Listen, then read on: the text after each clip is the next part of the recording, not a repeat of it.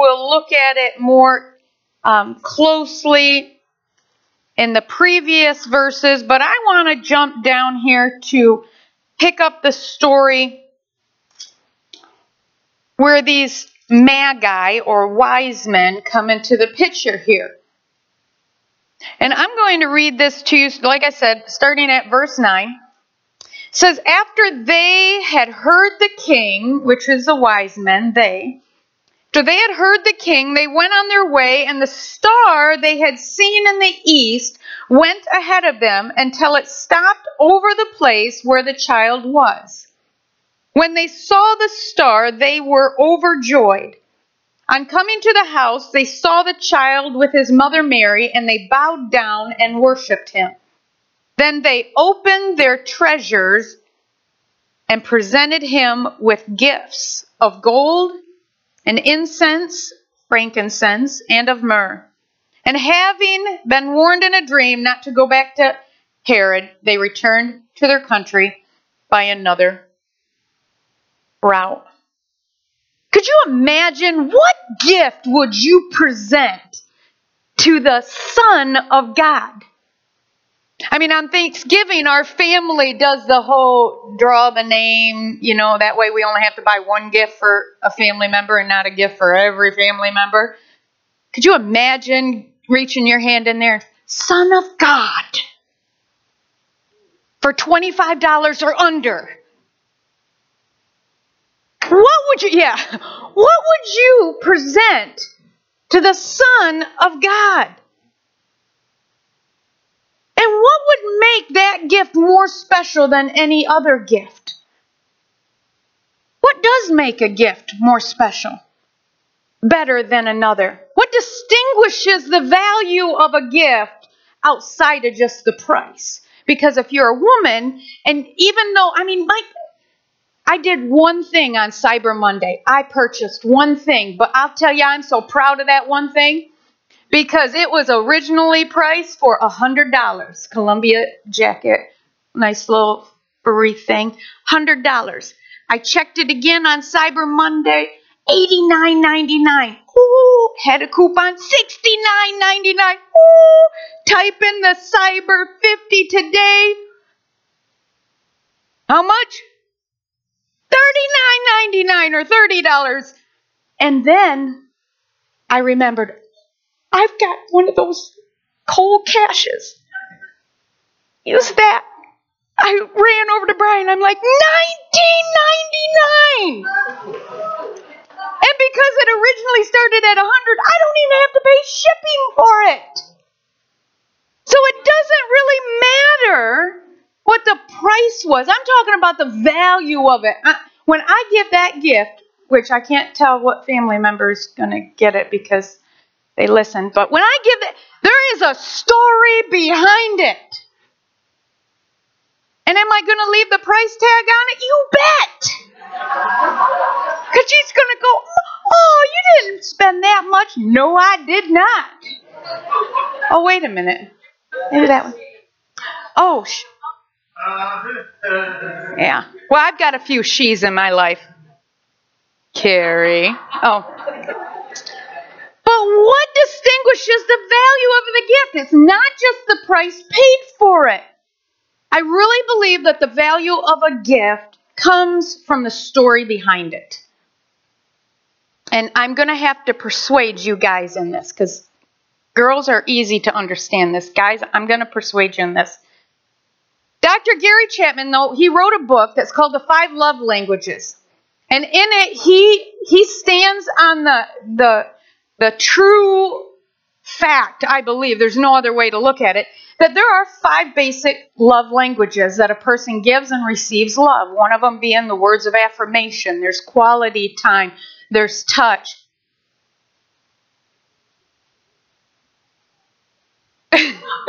I'm trying to think. Oh, acts of service. And then the 5th one is gifts. If you don't know yet, my love language, number 1 love language is gifts. I love giving gifts. I love getting gifts, but it's not just the gift. It's the story behind the gift that places the real value on it. I want to know what was the effort applied to getting me the gift, the time spent that you were thinking about the gift that you wanted to give me. What did the item cost you personally, not just the price you paid for it? And what does that item mean to you that you thought it would mean to me? I want to know the story behind it. I love it that Crystal texted me the other day and she goes, I got you something. It'll be waiting on your desk. And I'm like, I even told Brian, I think 5 or 6 times, I got a gift at the office. Can I just run up there and get it? It's up there waiting for me. And then it was this little tin, and then when I opened it, it was chocolate, which, hello. But there was this bracelet in there with these leather strips, and it had my favorite verse. No, it's not even a verse, it's a song. My favorite lyric of this song was on there, and I melted. And I texted her, I said, that was the perfect gift. Did you even know that that's my favorite song? And it is well with my soul. That's my favorite. I always want to call it a scripture, but it's my favorite phrase. And show it. I know I left it in my house. Sorry. I went to put it on, and then I'm like, but this is a gift Brian got me for my anniversary. And he didn't even need me to put it in the shopping cart for him. He got that. He picked it out. 27 years later, but he got it right finally. It was nice. And he said, I saw those, I like that. And I'm like, you did it right this time. And my sister, she got me this little thing here. I bought this. But she got me this. So when I put those things on, I think about the person. I think about what they mean to me. I think about the story behind it. And when I was texting Crystal, did you even know? She goes, no, I just felt God told me to do that, to get that for you. And it was perfect. So let me ask you, let me just tell you, as much as I cherish the item, it's the story behind it that really makes it special to me. The story behind it that makes it special to me. When we look at a gift, it's the story behind it. Guys here, I told you I would help you understand this. Hopefully, go ahead, plug into that inner feelings for just a second. Imagine I'm holding 2 daisies. One daisy, they look exactly the same. One daisy was plucked out of the front yard. The other daisy, as the husband will explain to the wife, I went across town, picked it from the park where we first met. And it was that day when I picked up that daisy and put it behind your ear that you would one day be my wife. What daisy is more valuable? They're exactly the same, right? But one will get dried, shoved in a book, pressed, and pulled out frequently because the story behind it made that one more special. Do you understand? Even in our marriage group, we learned guys want to do big things and once a year is fine enough. But they learned an illustration when we asked the guys, is it better to buy a dozen roses, long stem red roses, and bring them to your wife once a year, or give her 12 different single roses randomly throughout the year? And the guy says, 12 long stem, beautiful, cost more, yeah. And the wife says, no, I'll take one flower randomly over the year. You see, it's the story behind it that really brings the value to the item. I believe there are 3 measurable points to determining that value by unwrapping this story behind it. And here's 3 questions that you ask to unwrap the story behind it. Number 1, who gave you the gift? What does that person mean to you? Number 2, what is the gift? Was it necessary, needed, or desired? What is the gift? And then the third way is, what will you do with the gift? Because if you don't think what the person does with the gift, that it doesn't mean anything to you, you're a liar. It does mean something to you, don't you? If I would have opened the bracelet Brian got me, oh, that's beautiful, snap the lid shut and set it aside, what do you think he would have done? Yeah, what are you doing? Why don't you put that on, and he did. He helped me put it on, and then you got to slide this little thing up like this, and see, because of my old arthritis, and I couldn't, clank it. He had to get the little drawstring, carry, we got this one, so I wouldn't have to, see, I just snap it, what are they going to do with the gift? I had a Grandma Samsel, my dad's mom, that we loved as kids. I loved making things and giving them at Christmas because it just means more. But I watched as Grandma Samsel, as she started getting older, she would receive a gift, she would unwrap it, she'd take it back to her trailer. I was always and I'd go with her, and she'd turn it upside down, write that person's name on it, and put it in a closet. And I finally asked her, Grandma, what are you doing? She was, well, when I die, I want it to go back to that person.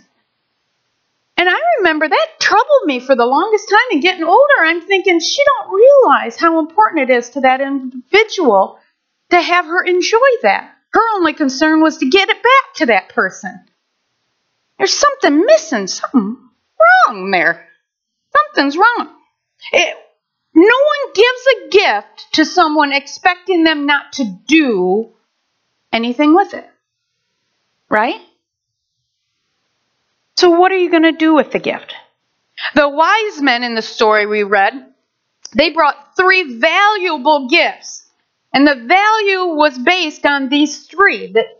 If we unwrap the story behind it. Who gave the gifts? These were the wisest of all the wise men, who not only had studied all their life about the upcoming soon-to-be king, but they were told from years and years past, this is how we study, this is what we're going to watch for, this is all the little things and the events. So then when these things started coming together in their lifetime, they realized it's now, we've got to go. They didn't buy first class tickets and take a nice flight over.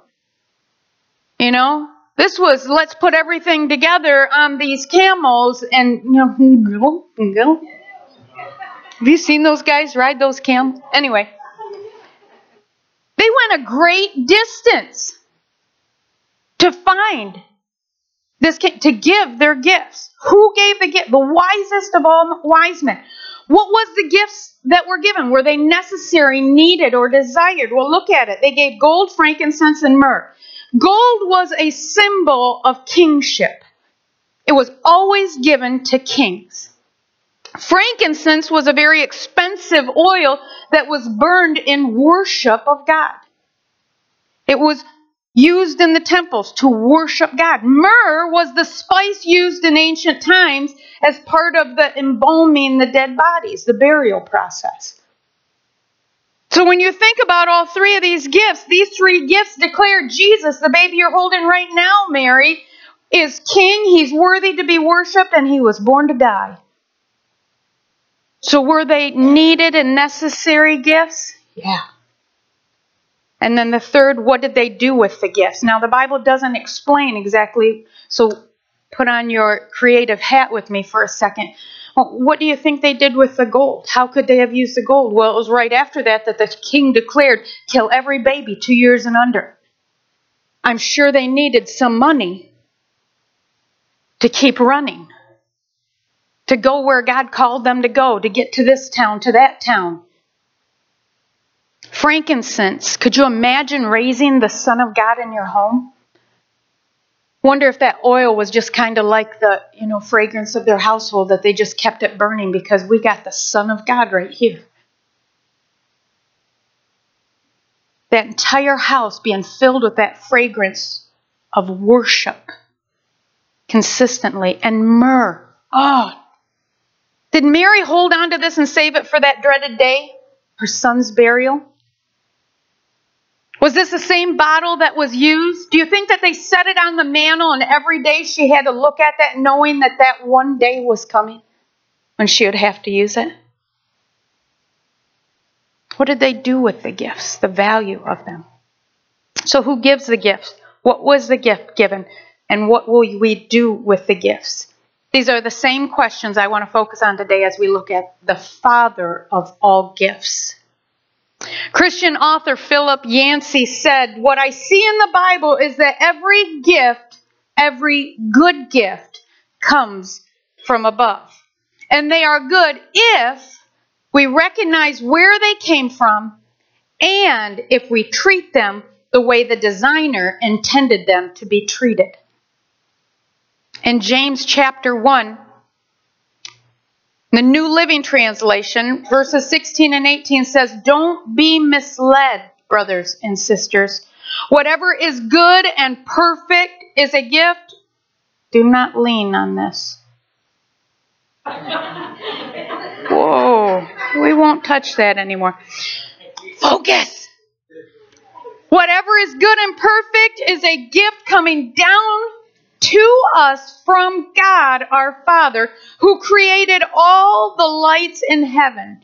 He never changes or casts a shifting shadow. He chose to give birth to us by giving us His true word, and we, out of all creation, became His prized possession. Who gives? Who gives to us? And what does He mean? What does He mean to you, to me? You know, God is either God or God is your heavenly Father.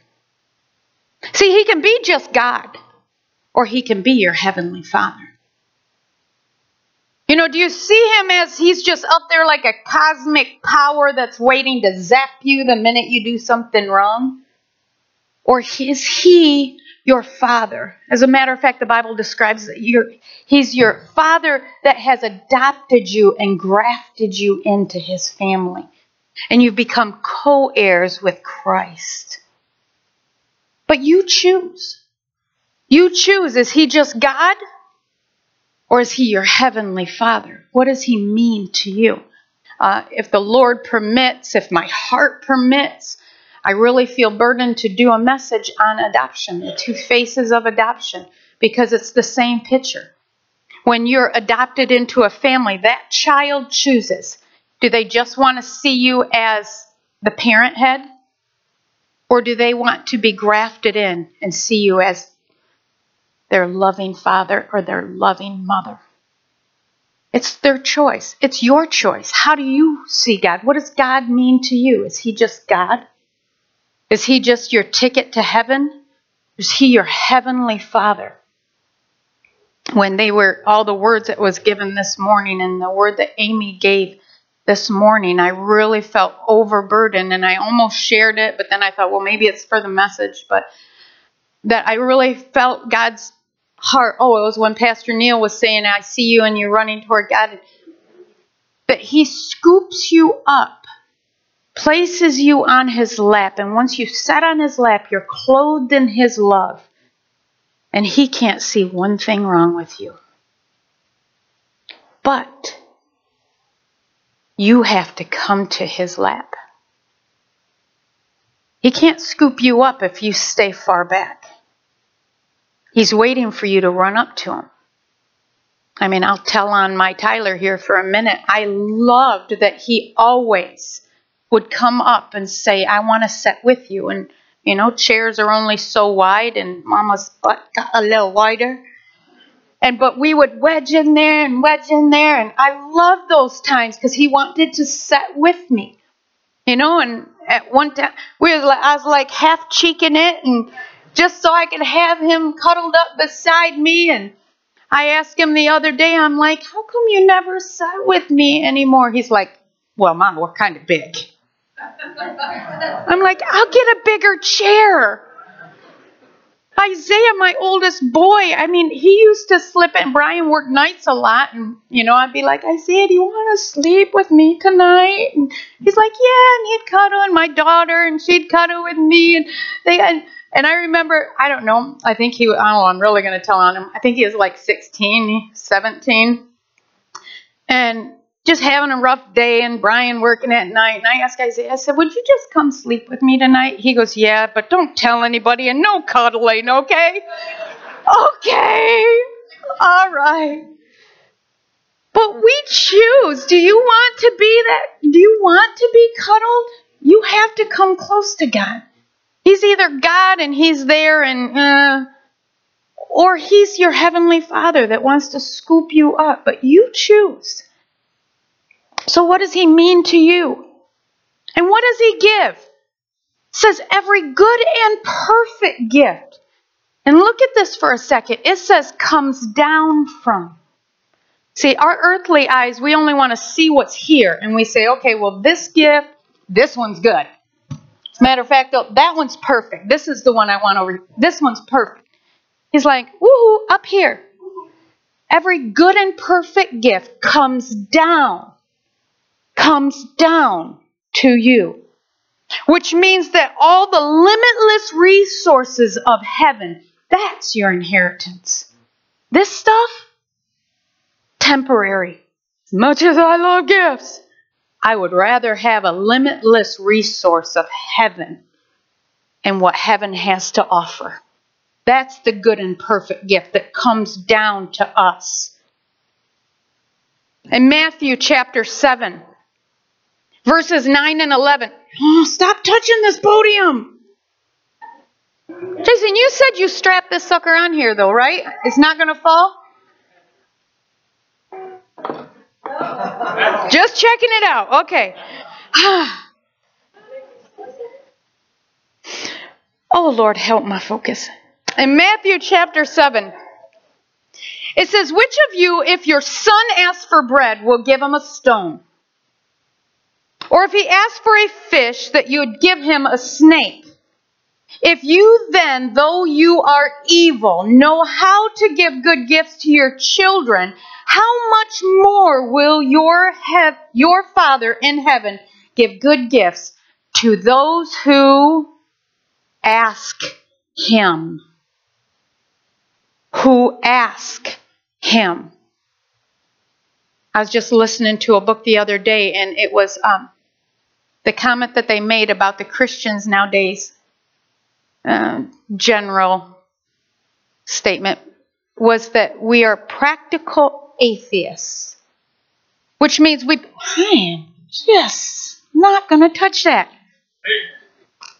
That we are living practical atheists, which means we proclaim everything. God is good. He gives us everything. He loves us. He wants us all healed. But we live something different, completely different. This is saying everything is yours. God's waiting. All of heaven is waiting. It's yours. But what does He tag on there? If you ask. If you ask. God gives good gifts to all who ask. And so what should we ask for? And if you haven't heard this, this is the same drum we're going to just keep beating on over and over and over again. This is what Jesus modeled for us. He said, this is how you should pray. You want to know what to ask for? Ask for this. Everything. He says, our Father in heaven, holy is your name. Hallowed be your name. Your kingdom come, your will be done on earth as it is in heaven. You want to know what to ask for? There it is. Everything that's in heaven, be here now. And if it's not here, then we don't want it. You want to know what to ask for? You want to know what comes down? Every good and perfect gift, everything that exists in heaven to be here now. That's what we need to ask for. Who gives good gifts? God, our Heavenly Father, gives good gifts. What are the good and perfect gifts? Everything, every limitless resource in heaven. To who? To all who ask. Everything that exists in heaven is our inheritance. You already have your name on the account the minute you gave your life to Jesus Christ. He added your name to His account. He gave you the debit card. Here it is. Matter of fact, there's the PIN number for it too. You just need to go to the ATM and ask. I would like, boom, boom, boom. What are you asking for? Anything that exists in heaven. Anything is yours. Comes down to us from our Heavenly Father. God's Father heart of love continues to give us every resource in heaven if we would only ask. And that, my friends, is the Father of all gifts. So allow me to read you a story as I get ready to close. And as we close, we're going to take communion. We're also going to have prayer and altar time. But allow me to just read this story for you. And then at the close, if the ushers and Amy would come up. This story is called Glenda's Gift of Love. As the holidays approached, Glenda became more and more worried. It had been a difficult year for her family, and she hadn't been able to save enough money for gifts. It seemed that every penny went to pay the rent and put food on the table. She sank down in the faded blue easy chair beside her bed and looked out at the barren landscape beyond her window. The trees outside the apartment seemed as gray and lifeless as the buildings themselves. Only a few dead leaves dangled precariously, holding on to the last thread of life amidst this December chill. Glenda's mood was as cheerless as the landscape, and her bones were weary from cold weather and hard work. Her 6-year-old Michael came bouncing into the room with the ceaseless energy of all youth. He picked a spot on his mother's lap and fell into her arms. "What's the matter, Mama?" he asked, looking at her with innocent brown eyes. "Don't you feel good?" "Oh, I'm okay," Glenda assured him with a hug. "I'm always better when you're around."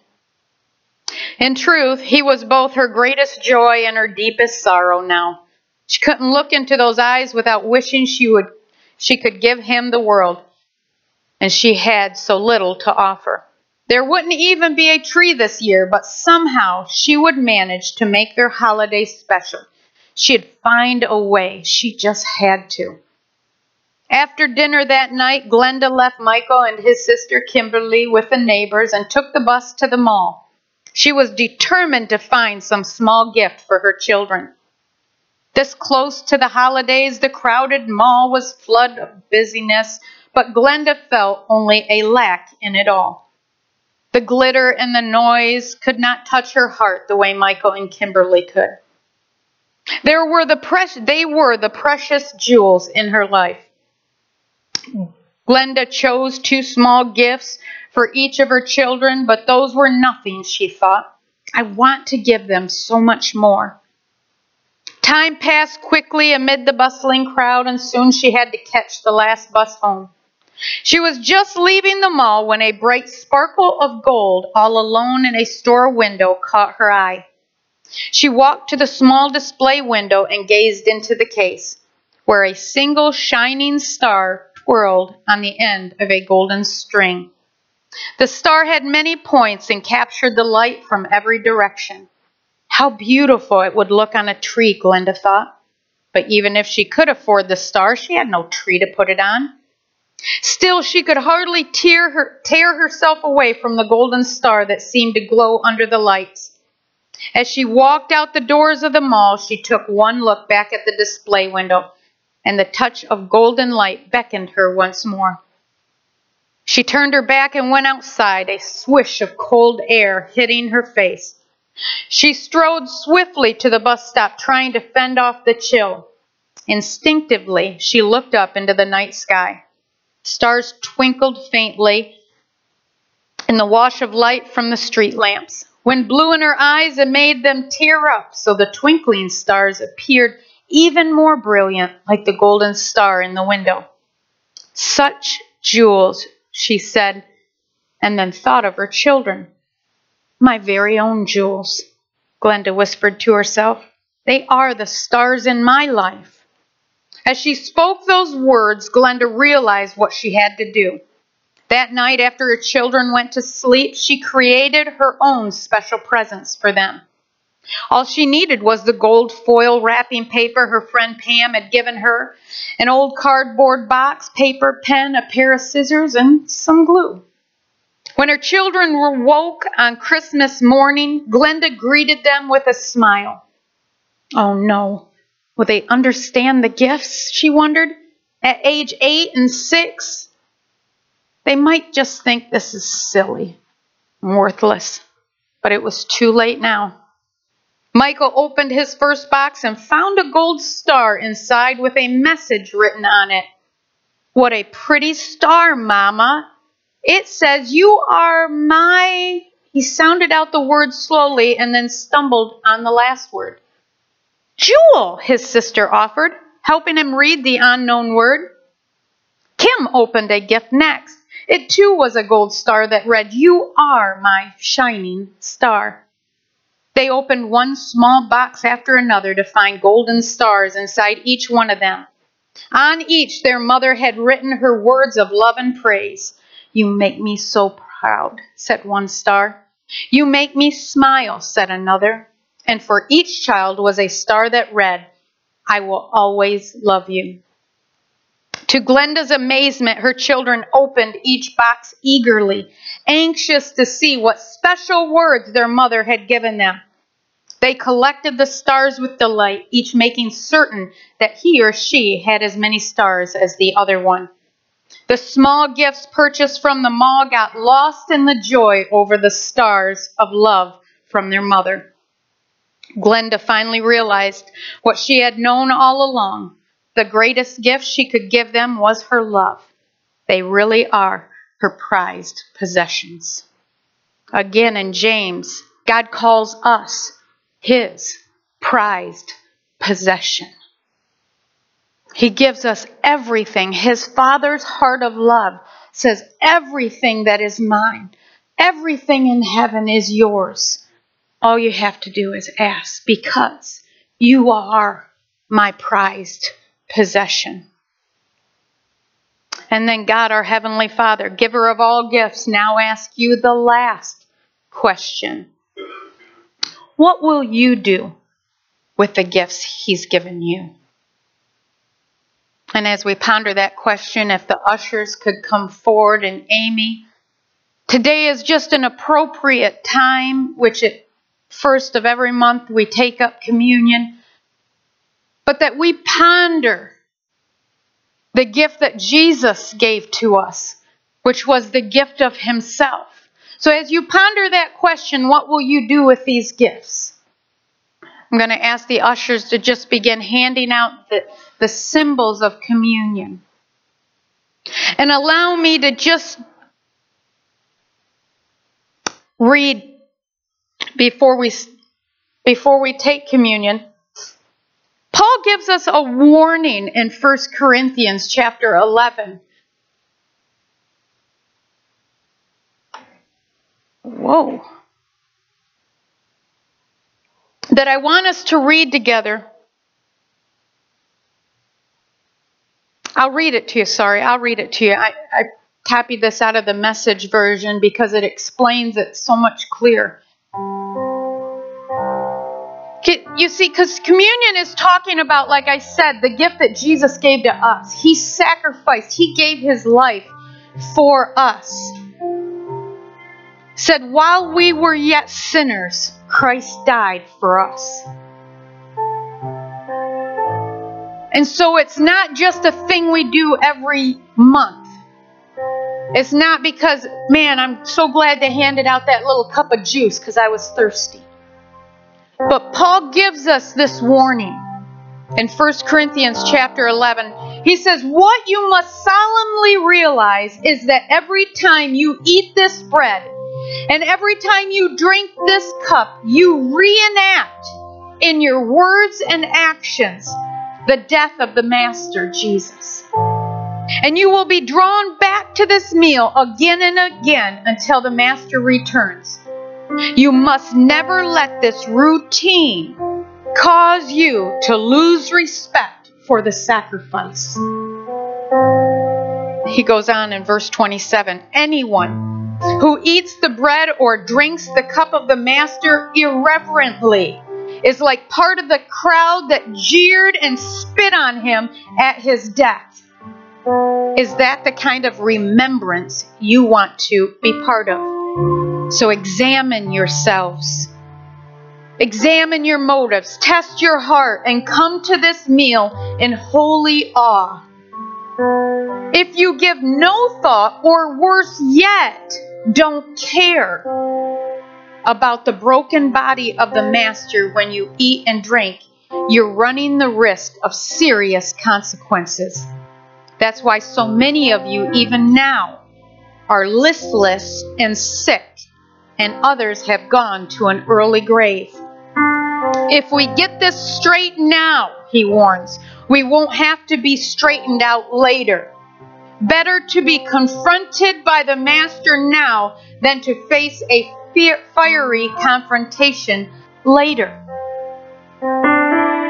Before we take communion, I want us to take time to think about that question, that last question. What are you going to do with the gifts God has given you?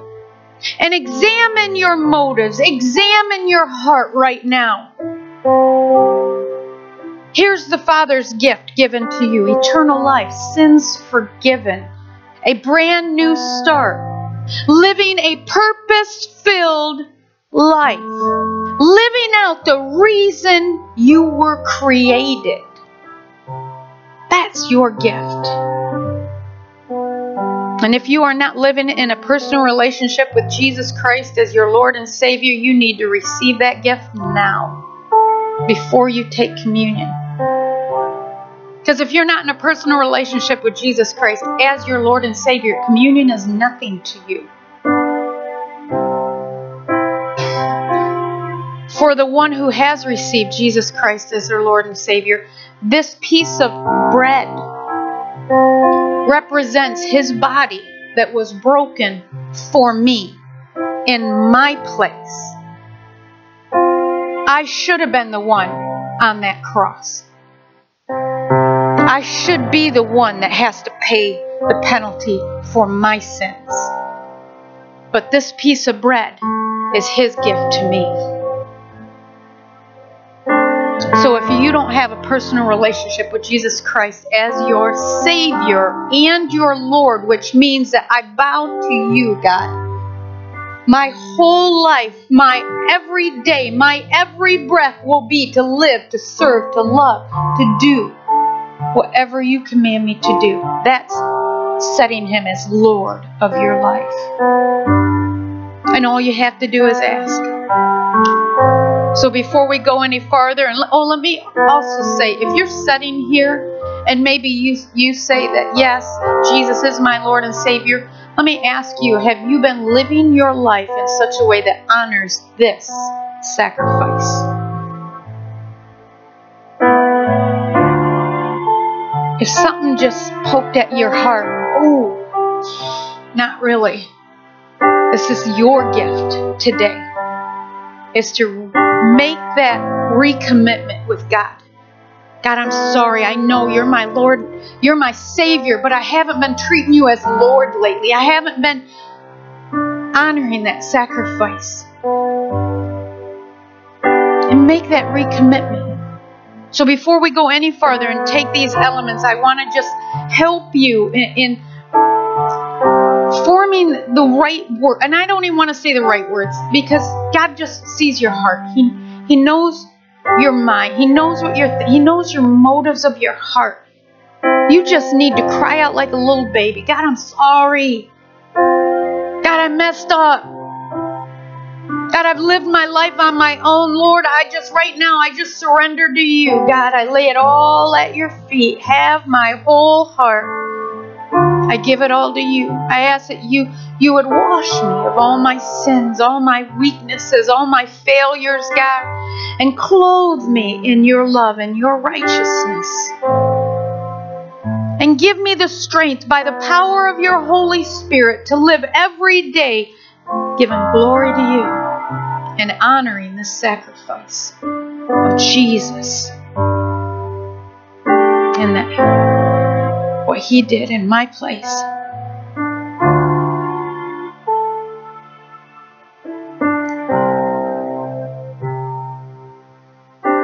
Paul goes on to say, verse 23, let me go over with you again exactly what goes on in the Lord's Supper, this communion time, and why it is so centrally important. He said, I received my instructions from the Master himself, and now I pass it on to you. The Master Jesus, on the night of his betrayal, took bread.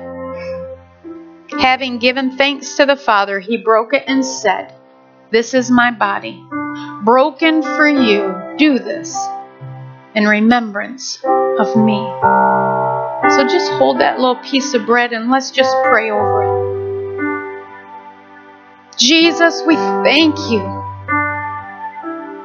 that you gave us the gift of you, that you stood in our place and you allowed your body to be broken and bruised, whipped, beaten for us in our place, for every sickness that tries to attack us, for every weakness that tries to take us down, for every sin that tries to keep us from you. God, you've paid it all. You took it all on yourself and you nailed it to the cross on your body.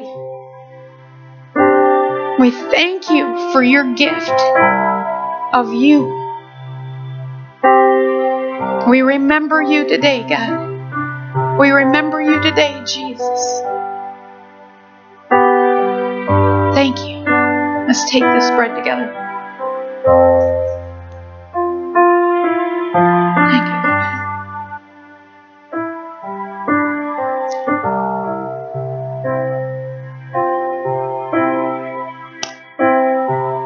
Goes on to say after supper he did the same thing with the cup.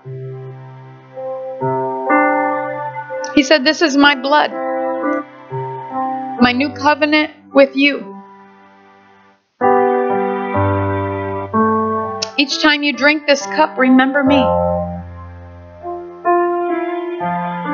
This juice in this cup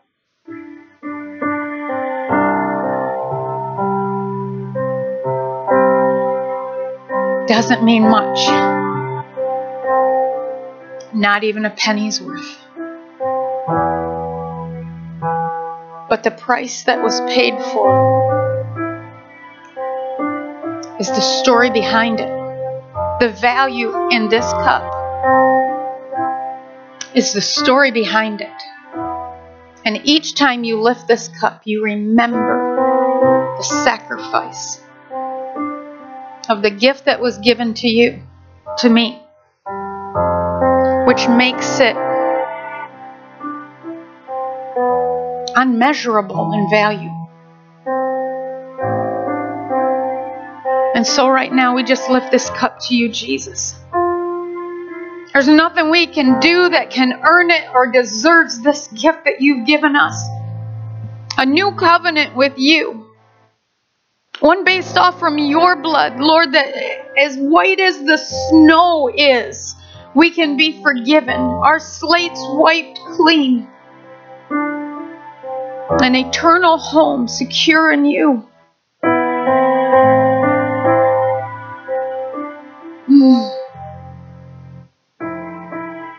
God, help us to remember the gift and to use this gift that you've given us properly, that it could bring glory back to you, eternal life, forgiveness of sins, a new start in life, living out the purpose for the reason why we were created, are all ways that we, Lord, honor this sacrifice. Help us to carry your name in holy awe, reverence, and in a way that would put a smile on your face. We honor your sacrifice, Jesus. We thank you for your sacrifice. We remember it today. In Jesus' name, let's drink together.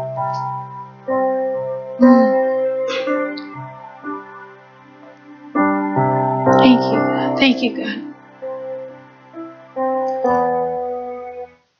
The Father of all gifts, our Heavenly Father, and the limitless resources of heaven is yours if you ask. And so as we get ready to move into the altar time, allow me to just share Ephesians 3:20 and 21 says, "Now to Him who is able to do immeasurably more than all we ask or imagine, according to His power that is at work within us right now. To Him be glory in the church and in Christ Jesus throughout all generations, forever and ever. Amen." So can I just have you stand, and I'm going to turn over the prayer time, the altar time to Pastor Neil to lead. If you came with any sickness, if you came with any burden, if you're ready to make today the commitment to give your heart to the Lord, either for the first time or the 50th time, a recommitment, if you want prayer for anything, He's not going to come and overtake you. And if He wants me to have it, He knows where I live. He'll come bring it to me. He says, for all who ask, you coming to the throne, you coming to the lap of God, your Heavenly Father, and asking Him, that is where you'll receive your answer. So Pastor Neil, you've got the microphone. Turning it over to you. Don't leave without coming up and getting prayer.